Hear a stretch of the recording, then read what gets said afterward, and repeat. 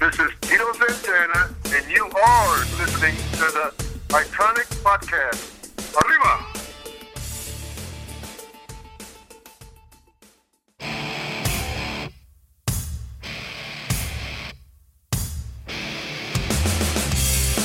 Intellectual stimulation by way of mobile devices. Welcome to another exciting episode of the Atomic Podcast. And here is your host of the show, Efren Guzman. Intellectual stimulation by way of mobile devices. Welcome to another exciting episode of the Atomic Podcast, coming to you live from Delavan, Wisconsin, where I blow up the news on a verbal scale. I am your host, Efren Guzman. My guest today, he's wrestling legend, former Intercontinental Heavyweight Champion, former Tag Team Champion. Ladies and gentlemen, Tito Santana. Tito, welcome to the podcast, man. How are you? Good, thank you. Arriba. Yes, arriba, man. Before we even start talking, how has quarantine life been like for you in 2020, man, and how you been adjusting? Well, it's been kind of tough because I'm a school teacher, and my wife and I, we haven't been to inside a restaurant probably in a year, since probably just a little over a year. And, we've been very careful with where our masks. I just got done having my 2 shots. My wife doesn't have her shots yet, so we're still being careful, and the people we associate with is very limited, and it's pretty stressful in school too, teaching some students in the classroom and some students virtual. It's tough, and a lot of the students are having a hard time with it. I know. So, you have your shots because you're an essential worker, right? Teachers are essential, so you have, priority to get the shots right away? Well, no, we didn't have any priorities, but our principal alerted us where we could register, and we registered right away, a few of us, and we got in. Oh, that's not every teacher has gotten it. Oh, okay. Do you have any side effects, or you feel okay? My second shot, I was a little cold, and then tired, and then a little bit of a headache, and then I woke up sweating twice in the middle of the night, and woke up in the morning, and I was fine. Oh, wow. So everything seems to be okay now, thank God. Yeah. You see, I'm originally from New York, Spanish Harlem, and I know you're in Jersey. Have you, I know you're originally from Texas. How's, I know you've been in Jersey for a long time now. How's Jersey treating you? New Jersey? Yeah. Well, I've been here for 34 years, so, it's my... Yeah, it's your home. It's my home yeah, now. Yeah. Yeah, so I get treated pretty good here. I'm the only celebrity. I live in a small town, so people know who I am, and it's kind of nice, small town, safe. Yeah. Awesome. What's the best thing about wrestling now compared to the heyday of the 80s and 90s? What's the worst? Well, the wrestling today, to be honest with you, I don't watch. It's a completely different business. Mm-hmm. We were professional wrestling. We were wrestlers first, and now it's an entertainment. It's a show. It's totally scripted, and I don't know that I could have handled it back then. We had lived our interviews. We just did shoot interviews, and now they tell you what to say, and now you almost have to be an actor. That's why a lot of the wrestlers are doing pretty good in Hollywood, because they're getting pretty good training with the WWF. The business is still doing fantastic, and the wrestling fans, they still really enjoy it. But for me, it's a different game, and I try to watch it, and they just don't have the knowledge that we had. They don't have the ring psychology. Psychology doesn't really matter anymore. They just go in there and beat the heck out of each other for no rhyme or reason.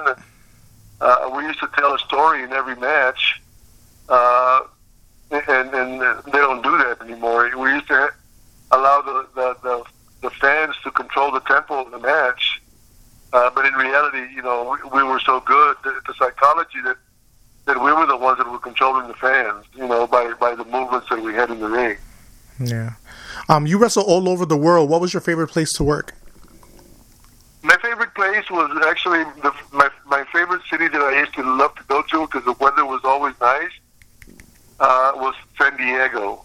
Ooh, okay. Yeah, because it wasn't too cold. It wasn't like too hot. It was like that spring type of weather, or it was always perfect. It was always like in the middle 70s to low 80s, and the weather it was always nice. And very seldom was I there when it was raining out of control, and I just had some good experiences with the weather. And the fans were fantastic too. Awesome. You wrestled pretty much your whole career as a good guy. Was there ever a time where you wanted to be a heel? Well, I don't know if you remember when Rick Martel and I split up. Yeah. I asked Vince if I could be a heel, and unknown to me, it was already all set up. Yeah. Where Rick was going to go away, and Rick was going to come back as a heel, and the model had already been rehearsed, and Rick came back prepared, to be a model, and he had it all lined up, and it didn't work out for me to have a chance to be a heel. I would have loved to have been a heel, but to see every heel that I saw who turned was pretty successful, from babyface to a heel. And I figured that I had as good a knowledge, or I was as good a worker as any of those guys, or better.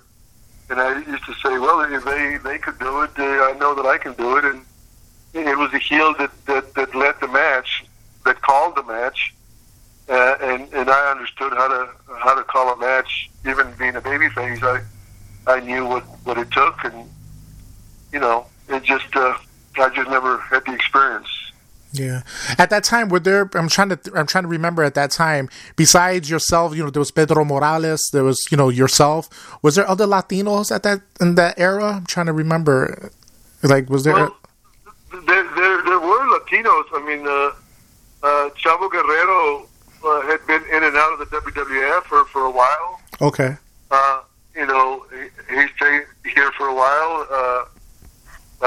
He had a couple of brothers, and then Eddie, I think, was one of the youngest ones. Yeah. Who ended up doing very well.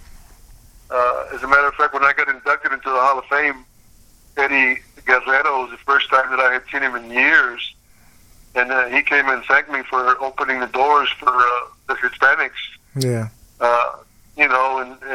And I do believe that I was a big part of Hispanics, getting a break in the WWE, and a lot of them did well.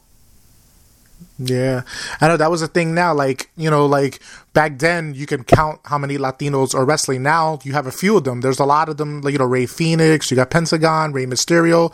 Like, do you think it's improved now, or you think there should still be more Latinos in American television? Well, I think there should be more because the Latinos are such great workers. Yeah. Rey Mysterio. I mean, Rey Mysterio is maybe 5'5", real small guy. He built up his body, really, really good. And as small as he was, he had some matches against The Undertaker that, people believed, his work. The stuff that he used to do in the ring was, and probably still do. He's unbelievable. He's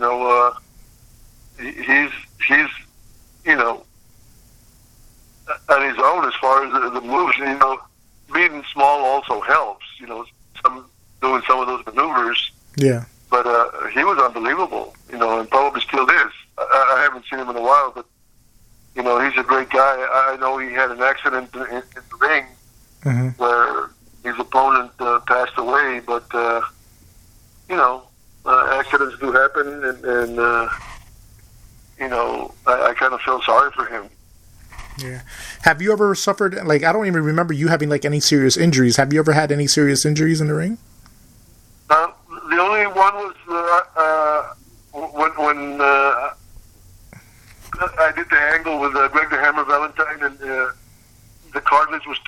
knee, and I had knee surgery. But I was only out for a couple of weeks, and then I came back. Oh, okay. Could you talk a little bit about your days at West Texas State and how the university produced so many great wrestlers like, Dusty Rhodes, Manny Fernandez, Terry Funk? Like, tell me a little bit about West Texas State. Well, West Texas State, I went to play football there, and I was playing with, unknown to me, the $1 Million Man, Ted DiBiase, came from a wrestling family. Yeah. And Tully Blanchard was a quarterback. Oh, okay. And I knew that Terry Funk was from there, and I had met Terry Funk and Dory Funk, and he used to come to practice and hang around on the sidelines, and they started talking to me about wrestling, and I wasn't interested at the beginning, but God, you had Dusty Rhodes, Blackjack Mulligan, Manny Fernandez, Tully Blanchard, myself, Terry Funk, Dory Funk, Stan Hansen, Bruiser Brody, Bobby Duncombe. Wow. I mean, God, and I'm sure I've forgotten a few. Wow. It's so, when you think about the wrestling in the 80s, like the 70s to the 80s and like the 90s somewhat, like the wrestlers were, I think they were so much more popular, and I think wrestling was watched more, I believe, at that time than it is now. Even though people are still watching it now, what do you attribute that to? What do you think people clamored for the 80s more than they do for like the wrestlers now? Well, because the people believed our work. Yeah. We were good workers. We used to go in there, and people asked me how fake was wrestling, and I would say that wrestling was probably 90% real.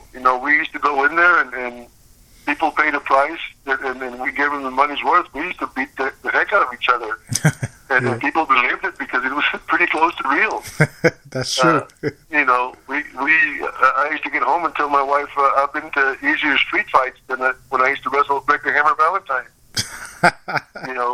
We used to leave it all in the ring, and now the wrestlers do unbelievable moves, and the injuries are more serious, but they do them for no rhyme or reason. So it's a different ball game. Yeah, so true. Do you have any? Because a lot of people have like funny road stories. Do you have any like ribs or funny road stories that you can tell? It doesn't matter if it's rated NC-17 or whatever. Do you have like any funny road stories? Not really. I was pretty serious. I treated everybody with respect, and everybody respected me. So I was not usually not part of the ribs. Oh, okay. On the road, thank God that they left me alone. Nobody messed with you then, right? Thank God, no. What was it like, even working with like Andre the Giant? We see pictures of him, see how big his hands are. Like when they had the WWE Times Square in New York, you see like you could put your hands with Andre's hands, see how big he is. Like in person, man, how is this guy really like? Well, he was enormous, Yeah. I used to play cards with him. Whenever I was in the card, I had to play either gin rummy or cribbage. He liked 2 games. Yeah. Whenever we flew together, he would always bring me and have me seat next to him. He would upgrade me to first class. Oh, wow. And, his little finger was, I believe his little finger was a size 15 and a half. Jesus Christ. I mean, he was huge, and, being around him, you realize how big he was. I wrestled with him as a partner. I wrestled against him, and he was scary to work against because, a little slip and you'd be gone. But, I mean, he was such a good worker that he protected everybody if he liked you. Yeah. I know that he didn't like John Studd or Macho Man and a few others, and man, he used to abuse those guys in the ring. Oh, what makes I know you can't speak for him, but what would make Andre not like you? Like you would have to do something really crazy or something for him not to like you? From what I understand, like John Studd, he got heat with Andre because he started going over the top rope. Andre was the first one and the only one that was going over, just stepping over the top rope. Mm-hmm. And then John Studd started doing it. Okay. He started calling himself the Giant Stud, and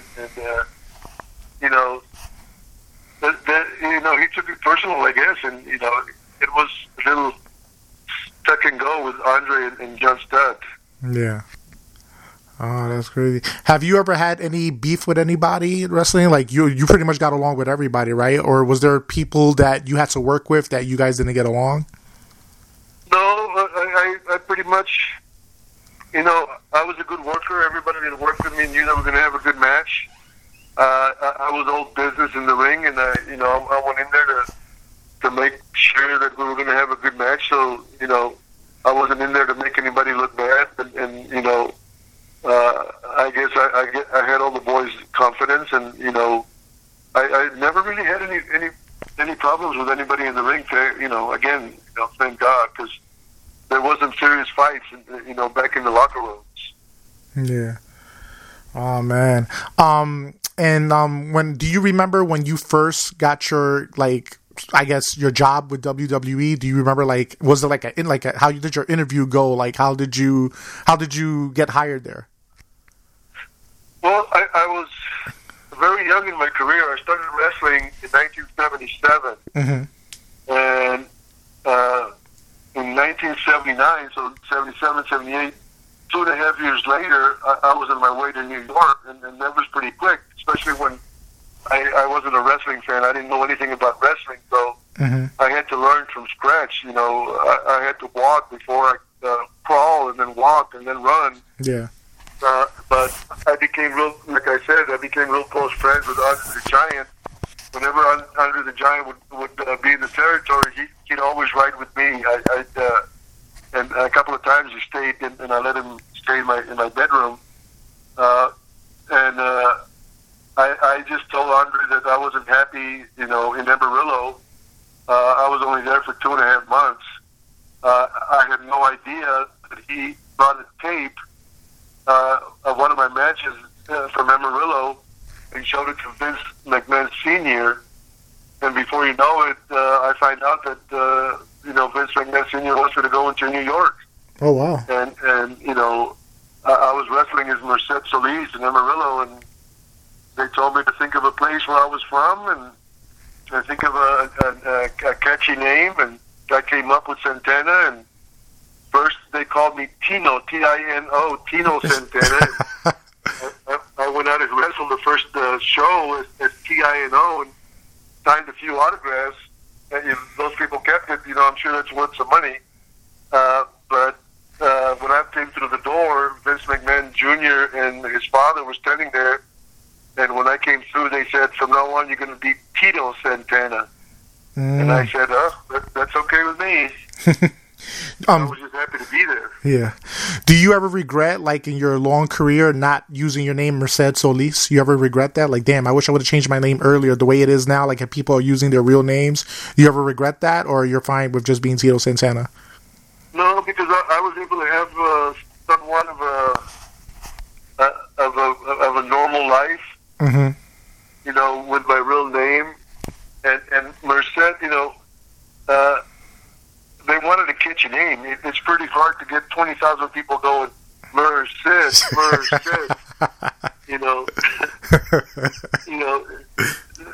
grew up with that name, and a lot of people had a hard time pronouncing it. Yeah. I say, but if you think of, no, I was gonna say, if you think about it now, all the Latino names that are there, Merced Solis is not bad at all. It's not Gutierrez or nothing like that. It's an easy sounding name. But I guess you're right. At that era, it's all right, I'm Tito Santana. Right. Yeah. Now, I know you're in the Hall of Fame. How was that experience like for you? Well, when I got inducted into the Hall of Fame in 2001, 2004. That was the first big class. Yeah. I went in the first class. It was the first big class, with the likes of JYD, and I think John Studd went in there, and Bobby Heenan, and I think Harley Race, Don Morocco. There was I think 10 of us, and I never realized how big. Because I left the business in 1993, and I had inducted 9 years later in 2004, and I had not been going to any of the WWE shows. Because once I quit. I didn't go back and try to get hired again. I was lucky that I saved my money and I didn't have to call and beg for a job. Yeah. So when they asked me to go into they wanted me to put me in the Hall of Fame, I never realized how big it had grown. And it was here in New York City when I got up the limousine. Sent 2 limousines to my house. He flew my family from Texas, and there was 8 of us. He got us like 4 or 5 hotels at the Hyatt. When I got out, there was thousands of people right outside of the hotel, and I felt like a big star. When I got out of the car, it was a great experience. And then as the days and months went by, I realized more and more how important being a Hall of Famer was to the fans. Yeah. Yeah, so true. Do you have, let me ask you these random questions. Do you have any action figures of yourself? Like, do you have your El Matador figure, your LJN figures? Do you have your action figures? Yeah, I used to have a few, and I have auctioned off a few. I have given away quite a few, but I do have a few left. Not many. I wish I had more, to be honest with you, because they're worth a lot of money now. I know, you see it on eBay. People are spending like thousands of dollars for like figures that, especially the LJN figures that they don't have no more. Like, there's your figure with the white tights, and there's your figure with the blue tights, and like the blue one is like rare to get. The white one is rare to get. The Strike Force tights. So you're up there in toy sales, man. Yeah, no, I wish I had them. I'm winding down, Tito. In 2021, the way everything is now, especially like with the whole COVID and like wrestling has changed, like, there's a little bit of people like, like AEW is wrestling at like one particular place. WWE is at the Performance Center. Do you think we'll ever get back to normal again, in your opinion? It probably will, because the fans are out there. You do, I do appearances, but I do virtual appearances where fans, call in to buy stuff when somebody runs virtual events. So, all the fans are still out there, and, they're just, I know they're just dying to get back, and I don't know if you ever went to a live event, but, there's no better than the screaming of the wrestling fans in a wrestling match. Yeah. Yeah, that's true. That is so true, especially at the Garden. The Garden, woo! Because originally from New York, going to the Garden is just an experience in itself. Yeah. And my final question for you, Tito, is: what would the Tito of today tell the Tito of yesterday? What? What would the Tito of today tell the Tito of yesterday? The Tito of today would be probably. The Tito of today is very grateful of how the Tito of yesterday had to earn his stripes in the business. Mm-hmm. It wasn't given to me; I had to earn it, and it was a nice trip, and I'm still enjoying it. Mm. Awesome. Tito, thank you so much for your time. Promote your social media. If you have any virtual events coming up, promote that, or just promote anything you got going on. Well, I do have some shows around here in New York on May 22nd, but I don't have them in front of me, so I can't even tell you. But I have a Facebook, and they always promote them on Facebook. Okay. So I want to thank all the fans for all the years of support, and I hope they enjoyed this interview. Yeah, appreciate it, Tito. Ladies and gentlemen, that was the one and only from Tacula, Mexico, Tito Santana. That's how I remember from Howard Finkel. Okay. Thank you. Yeah, thank you so much. And I hope everybody out there was intellectually stimulated by way of mobile devices. Have a good one, folks.